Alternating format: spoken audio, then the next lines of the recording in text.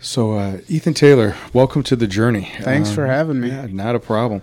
And well, let me explain a little bit about what the journey's about. Okay. And the journey is just a show in which we have guests of all types come on. Individuals that may have struggled with either addiction or mental health, or struggled with something going on with with their career or business, and they had an opportunity because of either setbacks or struggles, had an opportunity to recreate themselves, and most importantly, learn things from those obstacles that were in their way.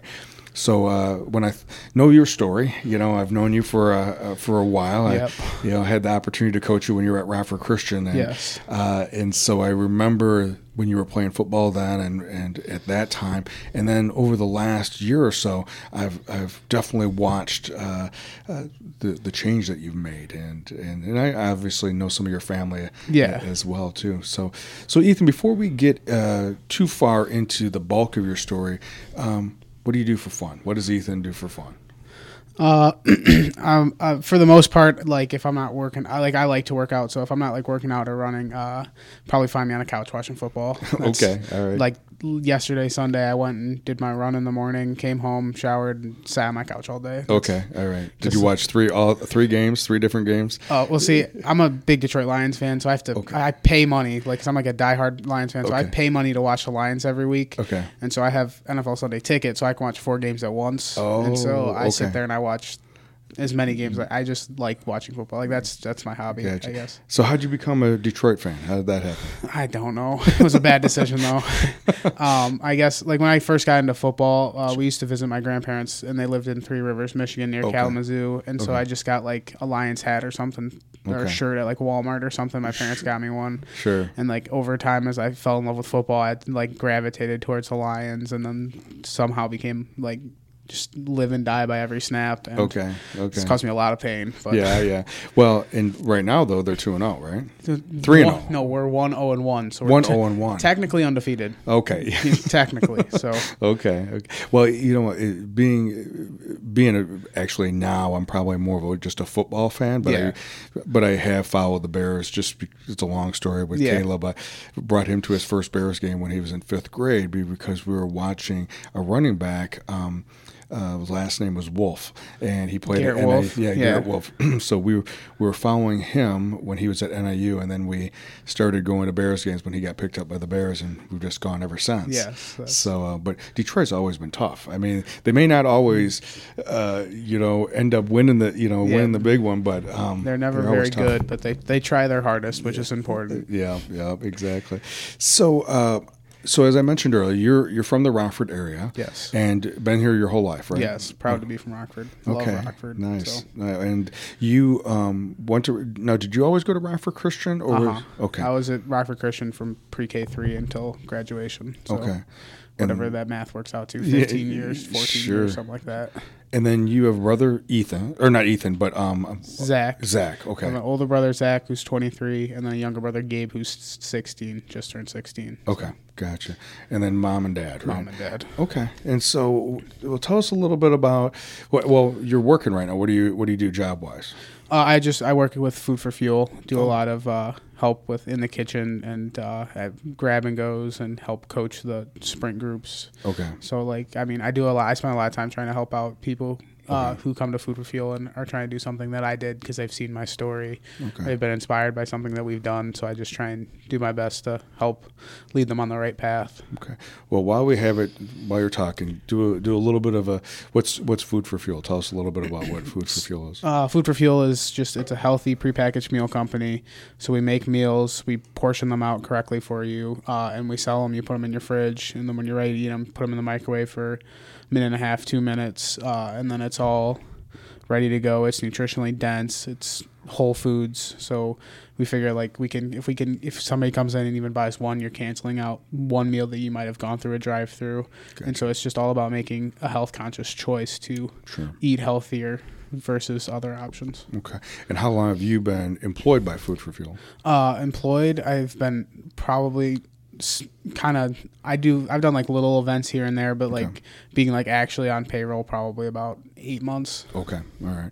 So you've been with Jim and his organization, but for much longer than that. Yeah, I've been with Jim since I started the weight loss thing because he's really what nutrition side is. He really is what helped me figure out what I need to be eating. Even like I knew what I wasn't supposed to be eating, but he told me what was going to help me lose weight the best, healthiest way. Okay. He's also given me lots of opportunities just to go out and succeed in terms of physical activity. Like he's the one who set me up with Anytime Fitness. Okay. And Brent over there at Edgebrook. So he's helped me a lot. Gotcha. So, yeah, why don't you go ahead? I mean, I know right now that's a big part of your story has been a significant amount of weight loss over a fairly short period of time. So, and even though a lot of people who are listening may know some of that story, there may be some people that don't know that portion of the story. So, why don't you kind of walk us through a little bit of that? When did that begin? Where were you at health-wise? Where were you at weight-wise? And tell us a little bit about how that all got started and what was leading up to that. I'll take it back a little bit to like late 2017. Okay.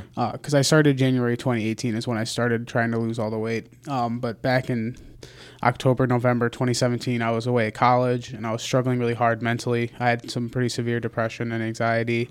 And I had a back injury, which they were kind of linked, but it wasn't like back injury caused the depression, but it definitely didn't help. Sure. And I was away at college. I was unhappy. I was spending a lot of time doing things I shouldn't. I wasn't going to class because my back hurt so bad, so I pretty much just laid in bed unless I was going to go party with some friends. Okay. I couldn't like stand for more than like 5 minutes. I was just in a really, really bad spot, and so I guess I just kind of came to the realization, like, you know, I don't know how much longer I can keep this up. And so I talked to my parents. I was like, I need to come home. And so I dropped out, came back home to Rockford. And then I spent the next few months just 2 days of physical therapy, 3 days at the chiropractor, just trying to get my back a little bit better. And then in January, I just was like, it's time to do this. It's now or never, you know. Okay. And so January 8th, 2018 was the start of it. It's such an important date to me, so I always remember that. But I started just when I first started, my back wasn't the best, so I still couldn't do a whole lot. So I just started with diet because that's the most important thing. You can have you can work as hard as you want. You're not going to be able to outwork a bad diet. It's not going to happen. I've tried to several weeks during my journey, and I fail every time because as much as I work out or whatever, I can't outwork, you know, a double cheeseburger or something. It's always going to affect me. Sure. But so just over the next 18 months until June of 2019, I just spent as much time as I could eating the right foods, working out, being proactive, just learning everything I could about what I needed to do to be successful at losing the weight. And so on January 16th, I reached my goal of 184 pounds lost because I originally I was like, I want to get down to 185 because I think that'd be cool. And then at some point I realized that if I lost 184 pounds, got down to 184, I'd cut myself in half. Okay. So I was like, all right, got to go the extra pound, right? Okay. And so I was lucky enough to do that right before my 21st birthday. So it was kind of a cool little present for myself. Okay. And yeah, so were you at your heaviest right before you started? Yes. That was at your heaviest. I weighed 368 pounds when I started. So 368, and you're what, 6 foot? Yeah. I wish I would say. Yeah. I wish I was 5'9". Yeah. I'm like 5'6", so okay. I'm not. I was fairly athletic growing up, so like I wasn't as bad. It didn't look as like unproportionately pleasing or I don't even know the right word to it. Sure. It didn't look as bad as it could have because I was always athletic. I had lots of muscle just from playing football and doing sports all my life, but I was a pretty hefty little child. Yeah.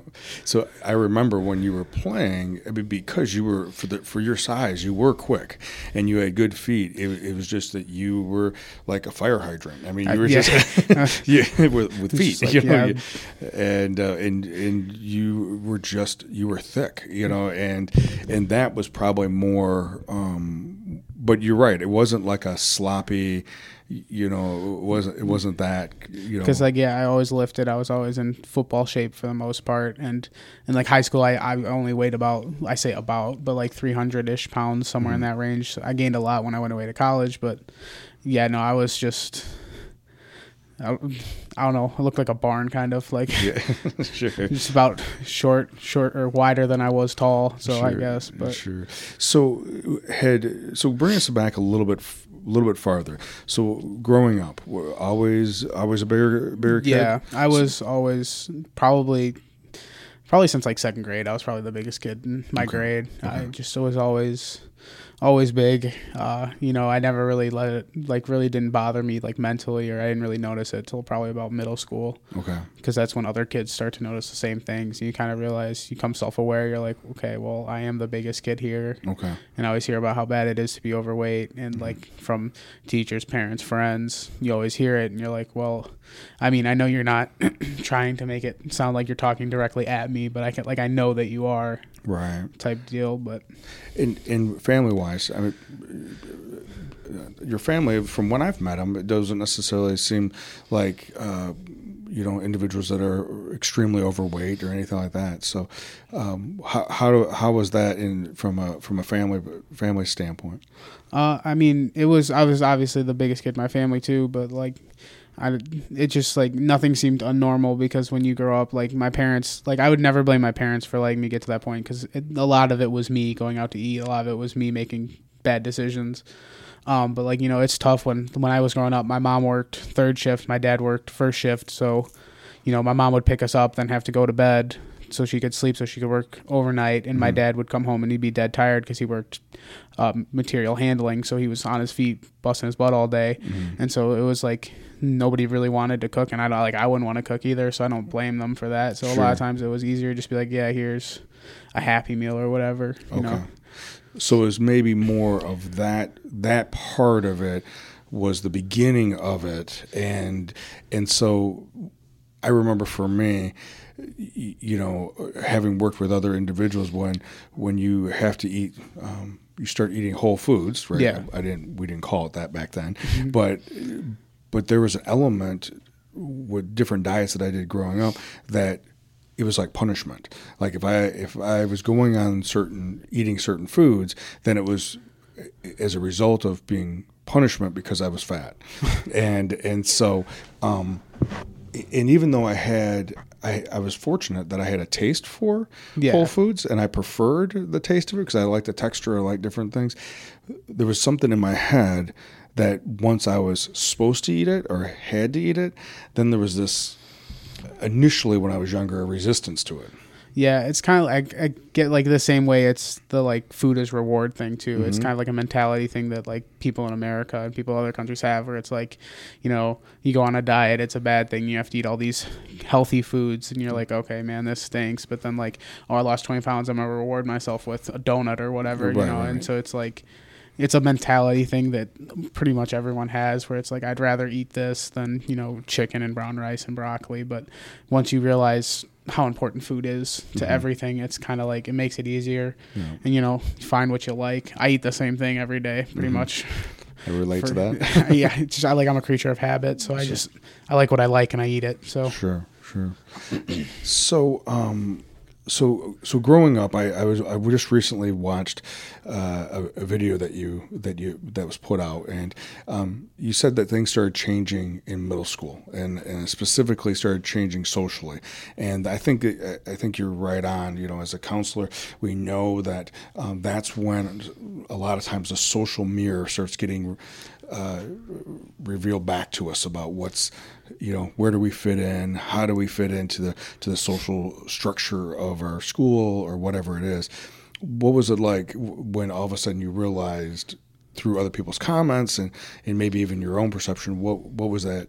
What was that like? I mean, it was a tough realization because, like you said, in middle school, that's when people really you start gravitating towards groups of people. Because I remember in sixth grade, I had a party at my house at the end of the year, and I invited the whole class, everyone in my grade, and probably 75% of the people came, whether we were good friends or not, just because I guess it was kind of like the last time before everyone started realizing, like, hey, we don't really have anything in common, so might as well just go our separate ways and whatnot. But, like, when you start to see, like, groups form and you realize that, I can't really, like, hang out with the athletic kids as much because they're more active than I am, but I'm not really in tune with kids who are smarter because I wasn't the smartest kid and I don't really have any other interests besides sports.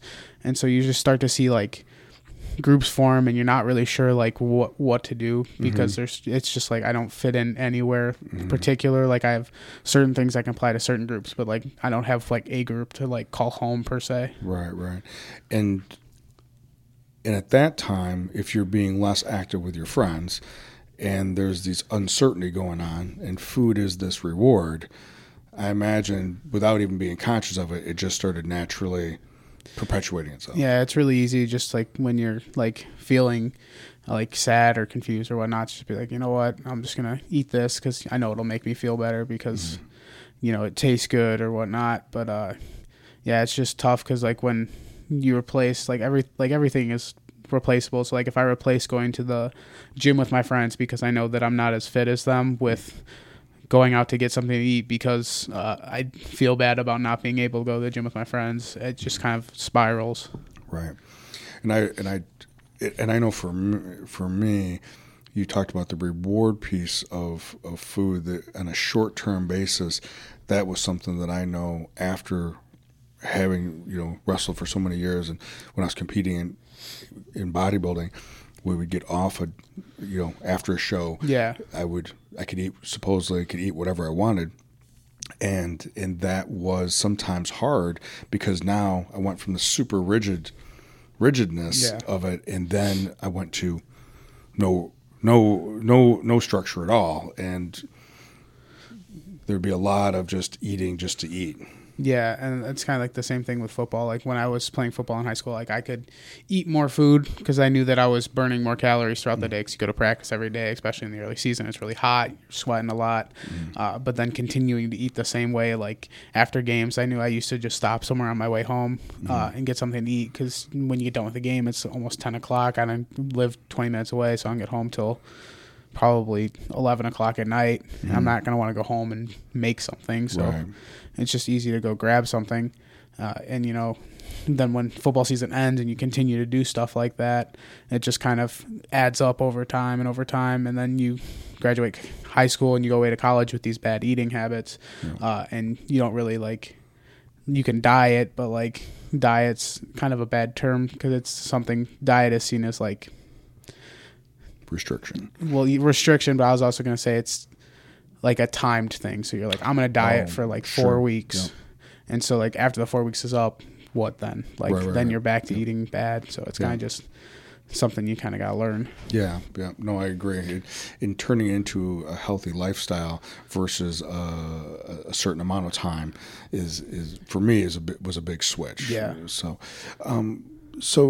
pre-college, before you go off to college, and maybe even you talked about there was some depression going on. Yeah. And I mean, there's two different types of depression, but a lot of times they're interwoven. Sometimes there's a chemical imbalance that we may be genetically born with, and sometimes it may be as a result of substance abuse or activity abuse type of thing. Yeah. And other times it has to do with more of a melancholy or a sadness or as you said, a lostness, not knowing where do I fit in. For you, when you think back to that time period in high school maybe or pre-college or in college, when you say depression, what do you mean? I definitely think, well, I don't know for sure. I've done like the test and stuff and whatnot, the little exams they give you, and you know, I think that my depression was genetic because I have lots of family who struggles with it. Okay. And it's not something that has gone away completely. Like I still have days or weeks where I struggle really bad with my depression now, even though I've lost all the weight. So, but you know, just thinking back to high school, it was basically go to school, go to practice if I had it, come home, just sit there because I didn't want to do anything really. And like it's always tough to get up and go to school when you don't want to. Okay. You know, I'd just rather lay in bed all day. Like Rockford Christian had a policy where you could miss 12 days. That was the max. I missed 12 days every semester except for football season. So, but after football season got over in like mid-October, I missed tons of class. Like because I didn't want to go to school. I didn't want to see people. I just kind of wanted to stay home and do my own thing. So a big part for your depression was it would affect your motivation. it would affect that drive piece of it. It would then, because of that, there was low energy, and then it was easier to isolate. Yeah. Easier just to be by yourself. Yeah. Okay. And that perpetuated into school. Yes. And then, now, where'd you go to school? College? I went to McMurray College, which it's about 30 minutes west of Springfield. It's a really small school, but Okay. And what made you pick that school? I was somehow, I don't know, I still don't know how this happened, because I really wasn't like a bad student in high school, but I wasn't like a stellar student by any means. But I ended up getting a scholarship there at an academic one, and I mean, my family's never been one who's been like, pick whatever college you want, Right. we'll pay for it. It's kind of like been like, this is a huge decision for not only you but us as a family. And so I ended up going down there and visiting, and it didn't seem too bad, and so I ended up picking it because I knew that I had a decent chunk of change that I wouldn't have to pay for college, and so Right. that's why I picked there, because Okay. I visited there in Illinois State, and those were my two choices, and I chose Gotcha. that one instead. And them being able to pay for some of it obviously is a huge incentive. Yes, yeah. Because if I only have to pay like $5,000 a year to go to one school, or if I have to take out student loans and go into huge debt and pay $25,000-$30,000 a year to go to school, it's big. People say money's not important, but it really is. Mm-hmm. And so it definitely sways your decision. I think I made the right choice, even though I struggled a lot. Because McMurray was it was a small school, so I was able to meet people quickly and become friends with people. And at Illinois State, I don't know if I would have been able to do the same thing with, 20, 30,000 people. Right. It might have been sensory overload, and I might have ended up retroactively becoming more lonely and depressed than I would have if I had not gone to McMurray. So tell us, now you were at McMurray one semester, or? I was there for I was there for my freshman year, and then half of the beginning of my sophomore year, so like 2.5 semesters. Okay, so you started your third semester before. Okay. And what was that first year like? You're away at school for the first time. You're away from home. Yeah. Right? And you're a decent amount away. So what was that like, your first year? It was tough at first, especially because I remember we moved in the weekend before. Is it Labor Day? Is the one we just had, right? Yeah. Okay, Labor Day. And so the weekend of Labor Day, I came home. Like, it was one weekend to school, and I just came home because we had a 3-day weekend, and it's like 3 hours away. So I was like, all right, I'll just come home, see my family, tell them about my first week of college. And so I remember going home, and I was about to leave, and I just remember having like a panic attack because I didn't want to go back. It was tough. I was like hyperventilating. I was freaking out in my room. And I didn't really I'm one of those people who didn't really tell anyone that I was having issues, but and I just like, you got to go back. You've already paid for part of it. Go back. Okay. So I went back, and then the first couple months, just getting to know new people. You don't really I knew my roommate vaguely, kind of just from like little talking and stuff, but over time I've met some of my best friends there. So okay. Like I did have really good friends, and I had a lot of fun, but I also made a lot of bad decisions. Okay. But then that third semester, it was different. Yeah. And what was different? Well, I struggled with the depression and anxiety and the not wanting to be there as much my whole freshman year. Okay. But then coming back with a back injury and kind of just not being able to do really much of anything. And how do you think the injury happened? I was playing with my dog, and she's a big old girl, and I just like picked her up, and I felt a pop in my back, and I was like, oh, it's probably just a pulled muscle. It'll be fine. I went and had it looked at, and they're like, yeah, we don't see anything. And it wasn't too bad when it first happened, but then over time it just got to the point where like I was having severe like sciatica attacks. Okay. And so like I couldn't lay on one side for more than like 5 minutes. I couldn't stand up for more than 5 minutes. I couldn't walk for more than 5 minutes. I was having I remember coming home one weekend, and I was laying on my mom's bed after a shower because I just couldn't really do much, and I was sore from having to stand up in the shower because of my back was hurting. And I just got like the worst sciatic nerve attack I've ever had, and it was like shooting down. My legs hurt so bad, and I just didn't know what to do. I was like screaming on the bed because it hurt so bad. It's just, I don't know. It's just kind of a freak, kind of like little something you wouldn't think about. Of just, how it happened, sure. Lift with your knees, not your back, even kind of deal. But right.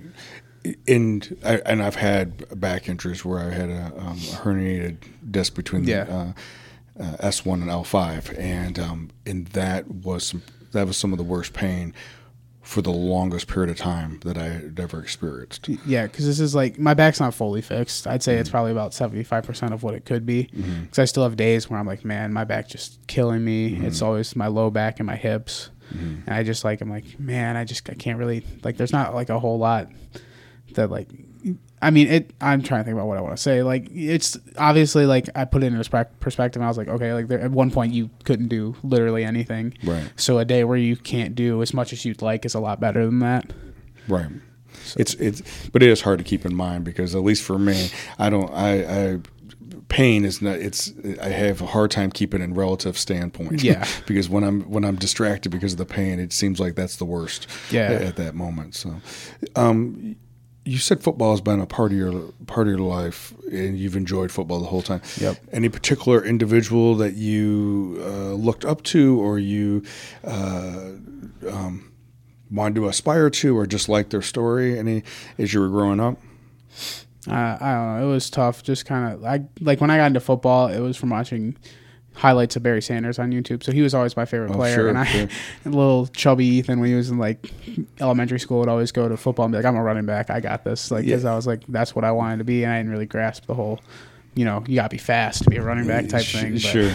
I always looked up to Barry Sanders, and then just really like anybody who did stuff to like help either like the homeless or help just like better their own communities, because that's something that I've always really been drawn to, is people who like are proud of where they come from and want to make sure that it's the best place to live as possible. Gotcha.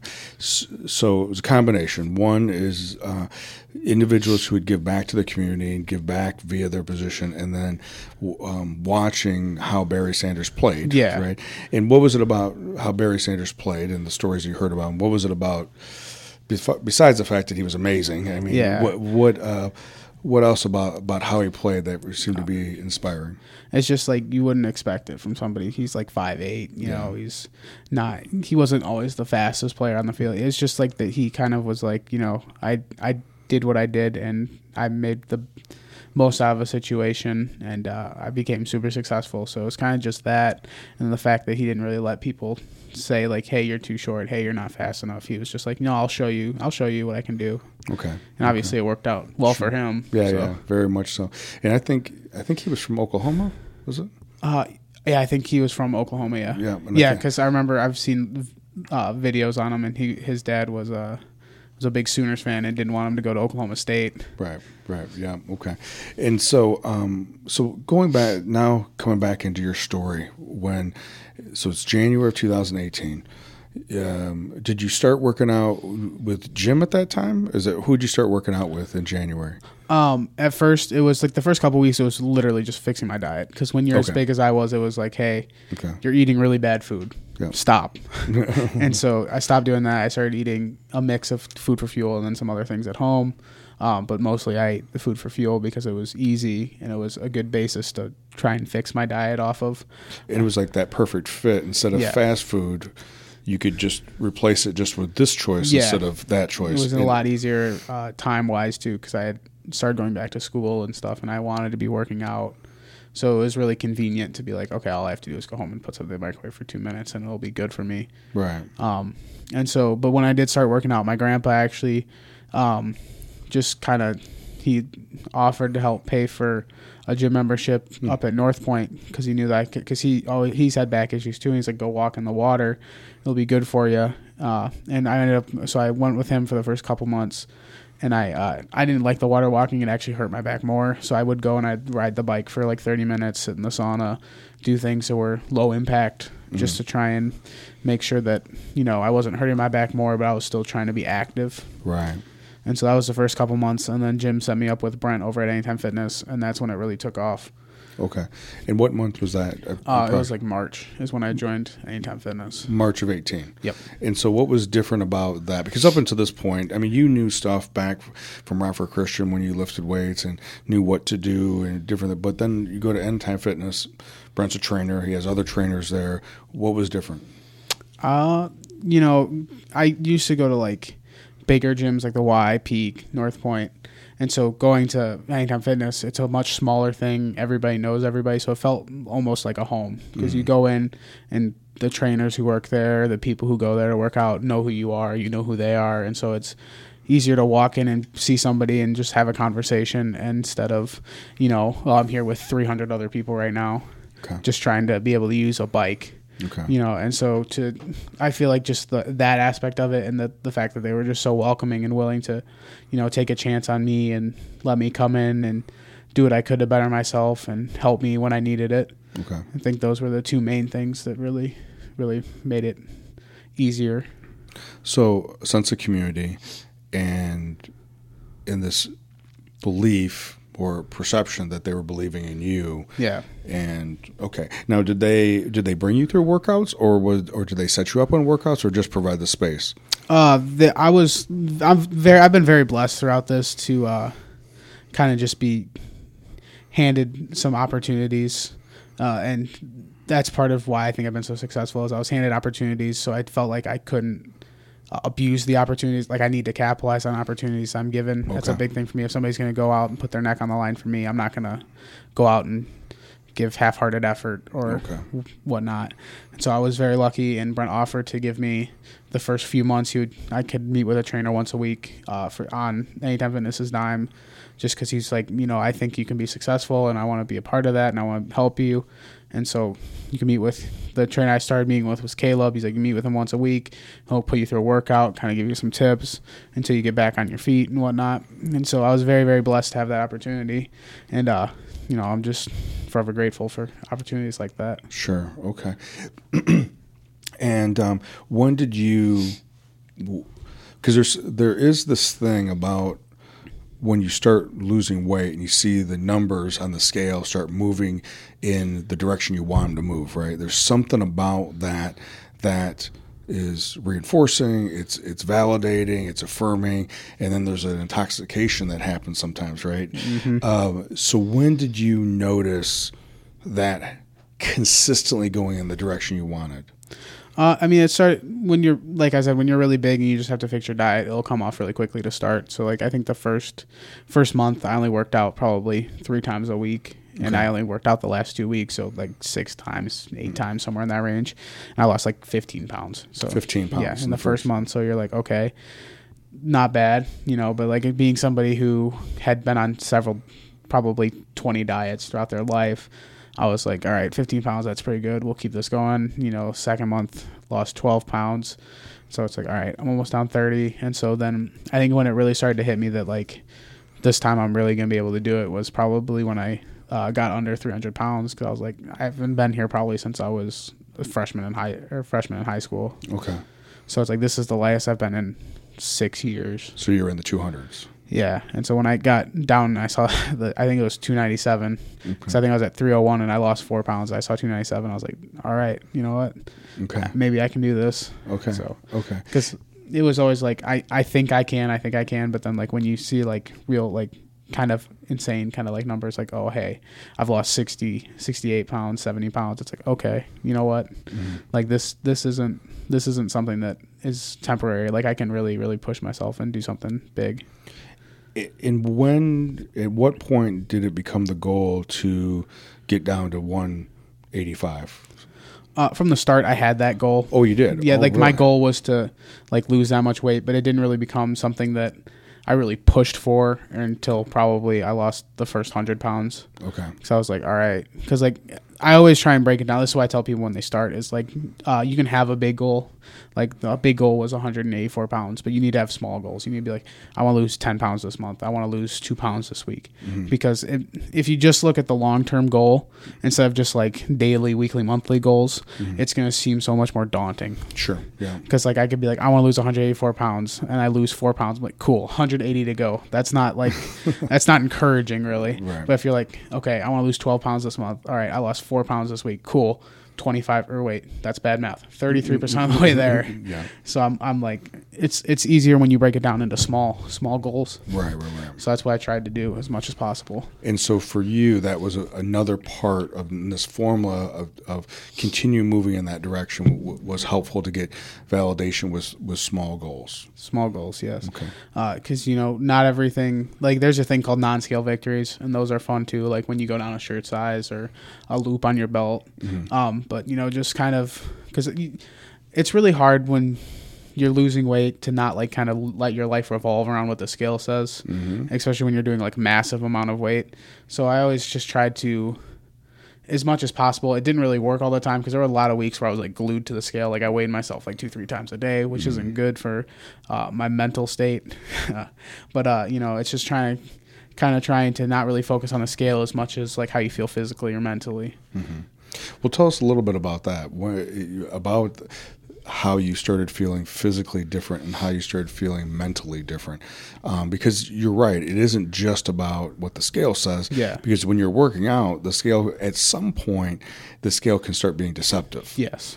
Because of muscle weight, because of water weight, all these different variables. But so when did you start seeing a shift from a mental and how you physically felt, how you mentally and emotionally felt?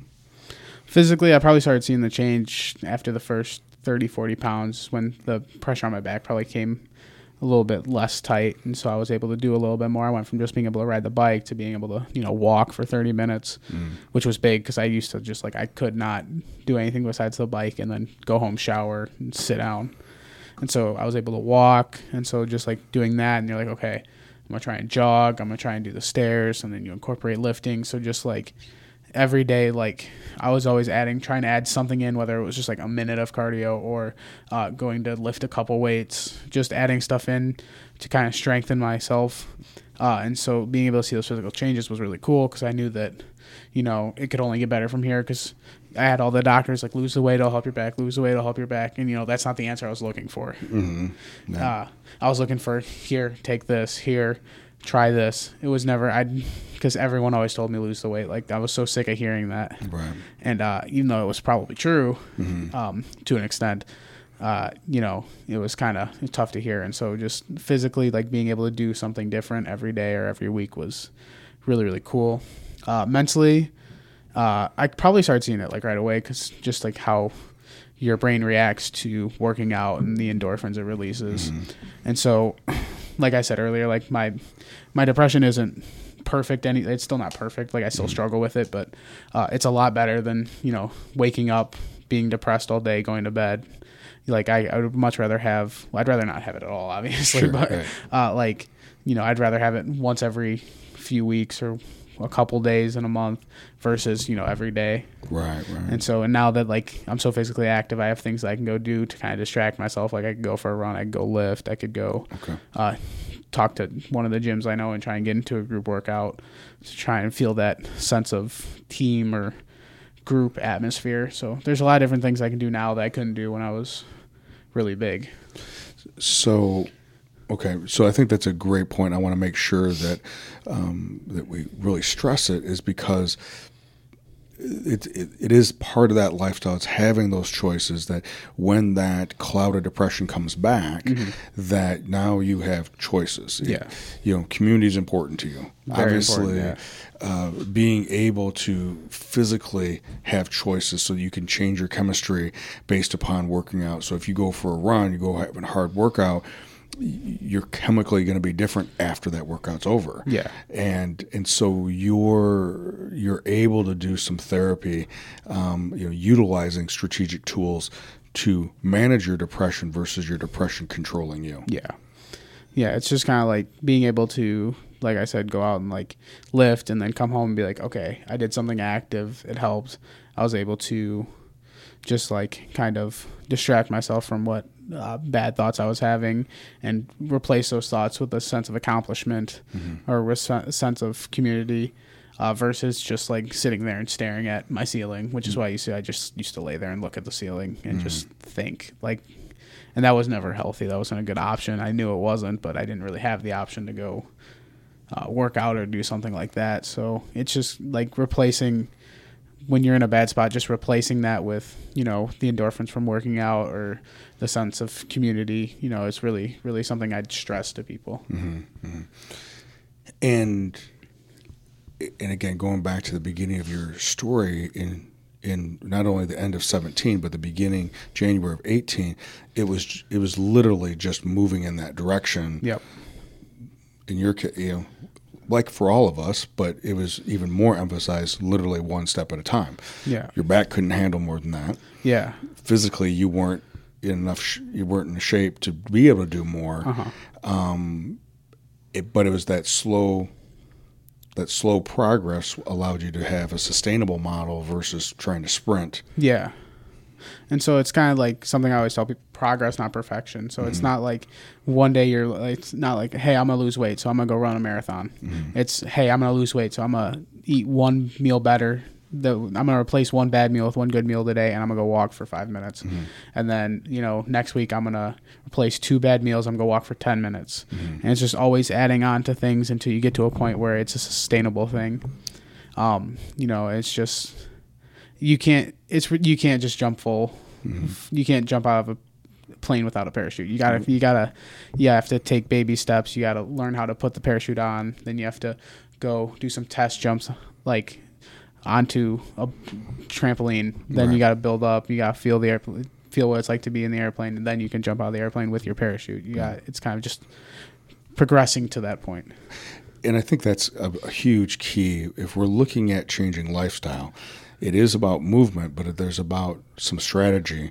Yes. And because, and this is where I want to ask you about this, is our perception always gets in the way, right? Yeah. So when you, because you're 21 now, right? Yes. When you think back, and now at 21, and you look back on, regardless if it was when you were at your heaviest or just during that time period, pre-working out, pre-eating the way you're eating now, if you look and think about what was your mindset? How did Ethan think about Ethan? How did Ethan think about the world? Oh, it wasn't good. I hated myself. Don't know if I was really I was mad at the world, or if I thought things weren't fair. Like why did I have to be so big? Why did I have to be so depressed? Why did I have to be, always so lonely and whatnot? And so back then, my mentality really was like I was just kind of. I was just sad and angry and all this all the time, and I didn't really tell people because I already felt like I was a burden enough with my back injury, so I didn't want to be like, hey, I have a back injury. Also, I'm severely depressed. So it was kind of just like something I kept to myself. But yeah, no, I didn't really like anything. Like everything, I was always doom and gloom about it. I didn't really have a optimistic viewpoint on a lot of things. I was really pessimistic. And so just like looking back and seeing how I view things now, it's kind of really a 180. And some of the things I remember, you may not, obviously it's hard for you to remember this, Yeah. But I remember coaching you. You played defensive lineman, Yeah. and I remember even, we had you at nose guard, right? Yeah. And in other times, other positions, and because you were quick, and because there was a level of tenacity that you had, even when you were your heaviest. I mean, you were quick, but there was still, because of the weight, there was a lack of mobility. Yeah. At the same time, I don't, outside of running sprints, outside of certain conditioning things. Yeah. I still have a perception in my mind that you tried. You put forth the effort, unlike some of the other students who didn't. Yeah. And there was this element that you wanted to be part of the team, and you were funny, right? I mean, tried my best at least. Yeah, and so I didn't say your jokes were good, but Yeah, I'm just that's saying fair. I'm just joking. Sound like my family now. But what was the humor part? Because was that part? What was the humor part? I mean, obviously, you have a good sense of humor in general, but people didn't know you were sad. They would just thought you were jolly. You were. I think funny. it kind of falls into kind of like almost a stereotype, like the fat kid is the funny kid or whatnot. Okay. And it's kind of like you do that to try and, because like I said, I didn't like when people knew if I was sad or upset. So I just tried to mask it by always laughing, poking jokes, doing stuff like that. And, I always thought I was funny, despite what like my family and my girlfriend might tell me. I still think I'm funny, but it was just kind of like, if I can kind of distract attention away from myself by trying to make a joke, it'd be a lot better than people like actually seeing that I'm struggling. Yeah. A lot of times we talk about vulnerability. Yeah. And to be vulnerable. But now, because of the weight loss, obviously that's the big thing, but then also because of other things that you're doing, you're putting yourself out there. Well, one, we're talking about it, right? Yeah. There's a vulnerability to that. What's through this journey of transforming yourself, through this journey of recreating yourself, how do you see yourself? How are you beginning? That's a better way. How are you beginning to see yourself now? I see myself a lot better. I see myself as somebody who, is resilient, who came from a dark place to make it here. I see myself as somebody who's just really done everything he can to set himself up for success. And I view myself as somebody who, is that I enjoy more often than not. I like who I am. I like what I've done. I like where I'm at and what I've been able to do, not only for myself, but for others. And so it's just like going from like hating myself all the time to being able to say like, hey, you know what? I like myself now. Like I enjoy who I am. I think that I'm a decent enough person, and I really, really think that I'm doing some good things. So it's kind of cool to see how far I've come.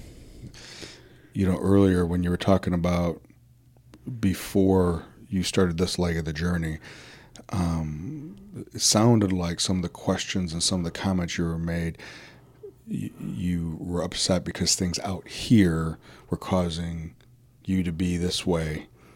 And somewhere along the line, it shifted instead of the outside world or some other thing causing this to happen, regardless if it's genetics, if it's God, if it's whatever.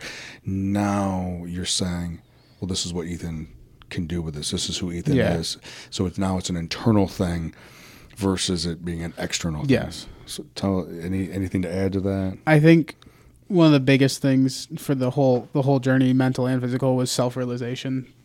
Like I realized that I was doing things that weren't going to help my depression, that weren't going to help my weight. I realized what I was doing to myself was not healthy mentally or physically.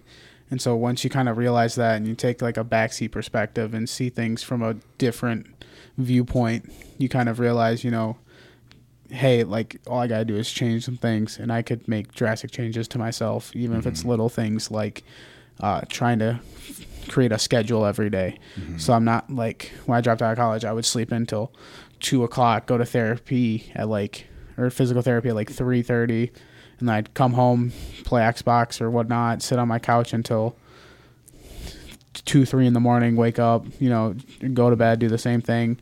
So like putting yourself to like a schedule and small stuff like that, like building habits that would lead to me being successful in the whole journey. Well, I think that's key for individuals who've had success. They've set up structure, right? Yeah. They set up milestones in which to and put together different tools so that they can then start having a sense of power over their own choices. Yeah. May not be able to control outside things, may not be able to control if the wave of depression comes. Yeah. But you have some choices if it does happen. Yeah, and it's like I don't know when my depression will hit me or when I'll have a bad day, but I know that I'm a lot more equipped to handle it now than I would have been 2 years ago. Sure. Like now I can deal with it. I can, take my lumps and move on, opposed to where if it hit me 2 years ago, it'd be like, all right, well, buckle in, folks. This is going to be a bumpy ride. Sure. So I think you said earlier you have a girlfriend? I do. Okay. So what's her first name and how long? Her name's Hannah, and we've been dating for about 4 months, almost 4 months, coming up on 4 months. Okay. So now that's another element of having another relation or another type of relationship and how to navigate and allow that to grow. How's that been? It's been really good. We've had a lot of fun. I really enjoy who she is. She's a great person. She's very kind, loving, funny, and I don't know. happy that I found her and that she puts up with my dumb self, I guess. I don't want to say any vulgar language, but puts up with me because I'm kind of a lot to handle. Especially she's so patient because I have such like a hectic schedule. Right. Because like I wake up and sometimes I have to go to work like 7 to 10. I got class 10:30 to 1:15. Then I got to go back to work. Then I have to go to a workout. I have to do my own workout. So I have such like a hectic schedule that's always changing, and she's so patient about it. And she's like, no, it's fine, we can talk when you have time, do your thing, and so that's another thing that I really, really appreciate. Nice. So how did you and Hannah meet? How did that? The internet. Oh, okay. Yeah. Oh, So really? Okay. 2019 relationships. Well, I mean, I've heard when it doesn't go well. Yeah. But I have more than a handful of stories of how it does go well, and it's tough where you're going to meet people if it's not in that. And I'm still so socially anxious sometimes. Mm-hmm. Like when I go to school. At this point, I've delayed myself so much with school. I'm basically a freshman going into my 4th year of college because I just messed around too much my first 2 years and then didn't really apply myself the 3rd year. So it's at this point, I'm not going to make friends. I know that sounds bad. I'm going because I need to learn. I need to get through college. Sure. And so at this point, I'm not going to be a social butterfly. I'm going because I need to finish school because I can't keep paying money and then having no return on my investment. So. Right, exactly. Well, I heard we talked earlier. You have another new goal or milestone that you are looking at. You're training for right now, and you're ready. You're about less than a month out. Less than a month. It was a month yesterday. So tell us a little bit about that. What the goal is, or what the plan is, and what you've been training for. I've been training to run the 2019 Chicago Marathon, which is I've been running for less than a year. Seriously, I did a 5K or a couple of them, and then me and Zach were hey, Zach, you want to do a half marathon? You want to train for it and see how it goes? He goes, yeah, sure, because Zach for the most part will just go along with me as long as he's yeah, sure, why not? And so we did the half marathon in Schaumburg in May, and I was this wasn't terrible. I had fun. I felt pretty good afterwards. I was maybe I'll look around and see what types of charities I can run for, because I'm not one of those people who's going to pay $200 to go run in a race. I'm not going to do that. But if I can go raise money for a charity that I think is good and does good work, then I'll do that. And I'll put myself through, the hell of running 30-ish miles a week. And so, I found a really cool charity that deals with childhood obesity and prevents or helps put programs in schools and stuff. I was this coincides with stuff I'm trying to do in Rockford, but at more of a national scale. And so I was all right, this is something that I truly am passionate about and believe in. So I messaged the person who runs it, and we did some talking, and I signed up through them. And so I've just been training and trying to fundraise and doing all I can to make sure that my legs stay attached till October 14th. After the 13th, they can fall off. It's fine. So and have never ran anything even near that. I think 5K is probably the longest I've ever run. So what's that like? I think you told me that you this coming week the schedule is that you're going to be running the 20 miles, which is the longest you've run, right? Yep. So what's that like? The element of getting at some point, right, you're thinking, and then you got to, unless you really want to torture yourself, you got to figure out how to shut that off and get into a zone. Right? Running is, it's more mental than it is physical, because, I used to take the approach earlier in training for this when I wasn't having as good runs, and I was struggling a little bit with, some cramping. It was I don't want to go do this. I don't want to go run. I don't want to do this. And now I look at it as, just go out, do it, try and enjoy yourself. Don't look at a clock. Don't do any of that, and kind of just run at a nice, steady pace instead of trying to, oh, shoot, I'm 10 seconds behind where I want to be right now. I got to speed up. Now it's just oh, I ran that mile at that pace. All right. Just kind of trying to do that and not think about the fact that, I've still got a long way to go. I just try and break it up into sections. I had 18 miles for 3 straight weeks. And so it was just all right, 1 hour stretches, because it takes me about an hour to run 6 miles. So, 1 hour stretch. Okay, only 2 more of those hours. All right, only 1 more of those hours. All right, you're almost done. It's just kind of I think that's the best way to approach it, is to break it up. Sure. So again, similar to the other things that you've utilized regarding either of weight loss or whatever it may be, is kind of taking that bigger goal and breaking it down into smaller, tangible segments.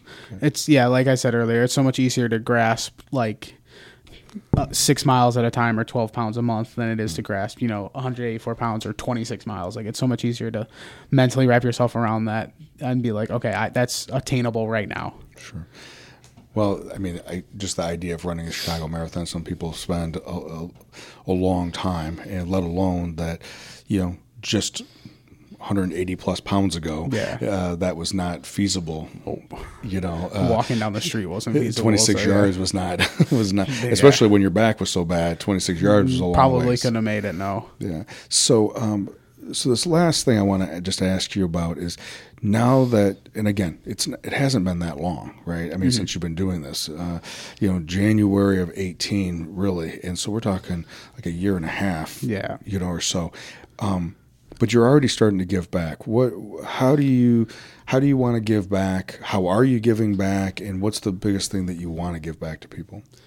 I just there's different ways I give back. I help, people message me all the time, like, hey, what can I do? And so I always try and make sure that I message those people back, because I know that if I was in that position, I'd want the help. I was lucky enough to get the help. So anything I can do to just kind of give somebody some tips or some pointers and maybe help them figure out like a plateau thing or whatnot, that's one way I do it.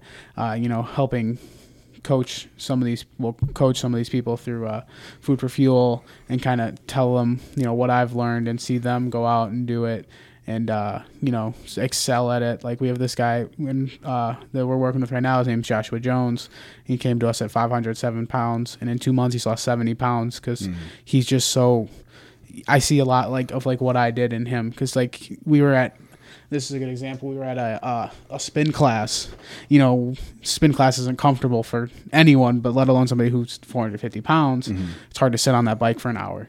So he got off the bike, but he didn't stop moving. He walked around the class. He did push-ups on the wall. He kept his high knees. He just kept going to stay active. I was like, that's the difference between being successful and not being able to do it, is like, I can't do this, so I'm going to figure it out and do something else so that I'm still working. And then, my goal is just to really just keep doing that. Like, do anything I can to help people. Like, that's what I want to do now, is I want to help people get from a point that I was at, whether it's mental or physical, give my experiences, be as raw and transparent as I can about myself, to just show them, you're not alone in your struggles. Like, I may feel like that. I know when I was at my heaviest, I was like, nobody gets it. Nobody understands truly what I'm going through. Nobody really has any clue what I'm feeling. But the more you realize it, and that self-realization thing, you realize that people do. They understand, and they know what you're going through, and they want to help. Yeah. So anything I can do to be as helpful as possible. I think a big part, and that's why I appreciated it, because I follow you on social media, and a big part that I've appreciated regarding what you've been doing is with being transparent, is that when you've struggled with the depression or struggled with not getting the reinforcement externally like you've had in the past, or that you want because of the depression, you've done something different than you used to. You talk about it now. Yeah. And you're reaching out, and you're moving, and movement is going to be more important than just lying in it, right? And so that part I think is critically important, because there are going to be difficult times, even as you're making progress. It's going to be difficult times a month out of the marathon, and but if you persevere through it, if you break it down into small things, if you talk about it, someone else has been through it before. Someone can give an encouraging word, or in your case, maybe just talking about it itself may change everything. And that's kind of I've met a lot of people throughout this whole journey, and even before I knew a lot of people just from who I was, and being the funny kid or whatnot, or going away to school. I knew a lot of people, so at this point, I realized if I go out and I share something, two things can happen. If I'm struggling and I share it, two things can happen. One, somebody can see it and be like, hey, I understand, I'm not alone now. Like, I know that somebody who's gone through all this has the same struggles that I have. And so, one, they'll feel like, hey, I'm not alone. I can do this. And two, somebody out there might have the answer I'm looking for, right? Yeah. Like, somebody might, like, if I've got, 2,000 Facebook friends, per se, just for an example, if I post something, one of those 2,000 people might have the answer that I need or the tip that I need. Yep. Everybody's got a different perspective on things. And so you never know who's going to be able to help you in what situation. Right. So as long as I'm like transparent and I'm telling people my problems, I can get answers. Yeah. And so it's a lot less, wallowing in self-pity or wallowing in being sad and being like, hey, this is a problem. Does anybody have any tips to fix it? Does anybody have any encouraging words? And I encourage people to do that because, it makes it so much easier than just trying to figure it out yourself. Life's not meant to be done alone. Neither is a journey of mental or physical health. Yeah. And I think I think there's an element that's different, right, than being able to express where you're at. And even if you phrase it, I'm now venting about blank. But I think there's something different about that versus the old mindset that you want somebody to change the external part so that internally you feel different. Yeah. I think there's a difference. There's an element of vulnerability and being transparent is a choice to be able to expose yourself versus wanting someone to move the obstacle for you. Yeah. That's there. So, Ethan, as we're getting ready to wrap up, for anybody that may be listening, either they're, maybe either struggling with body image, struggling with health issues, or maybe struggling with something like with depression or mentally. What would you want to leave them with? Just like, I know this is going to sound kind of, maybe like coarse or kind of maybe not the right answer everyone might be looking for, but you got to do something about it. You can't just sit there. Like, you got to take one step at a time, like we've been saying. You got to take, even if you're going to take a leap, take the leap, and I don't mean to sound like insensitive if that's how I'm coming across, but like, if you're in a mental funk, you need to do something about it. You can't just sit there. If you're in a bad place with your health, physically, you need to do something about it. You can't just sit there. You got to go out and you got to do something. And, if you need the help, reach out to me, reach out to a family friend, reach out to family. Somebody there is going to be there to help you, whether you want to accept that or not. Because a lot of it is accepting that people do care about you, that people do want to help you. And so I'd say just do something about it, whether it's go for a walk, whether it's, try and write down your feelings and express them. Just do something proactive. Don't just sit there. Start that process. Yeah. Start moving in that one step at a direction. Time. Yeah. Ethan, thank you very much for being with us today. I appreciate you being here and everything you're doing, and most importantly, sharing your story and sharing your experiences as you've gone along. You still got, a lifelong to go. Yeah. And so, and hopefully you'll continue sharing that with people as you go. Hope so. Hopefully I can inspire some more people. So, that's all I'm trying to do. Nice. Thank you, Ethan. Thank you. Well, thank you very much for being with us. Ethan Taylor, if you have an opportunity, follow him on social media. He's connected with Food for Fuel and Anytime Fitness, but he has still got each step as he's going on his journey. He's trying to take what he's learned on his path, being able to share with someone who may be in their darkness as well. Thank you very much for being with us today, and we will look forward to seeing you next week.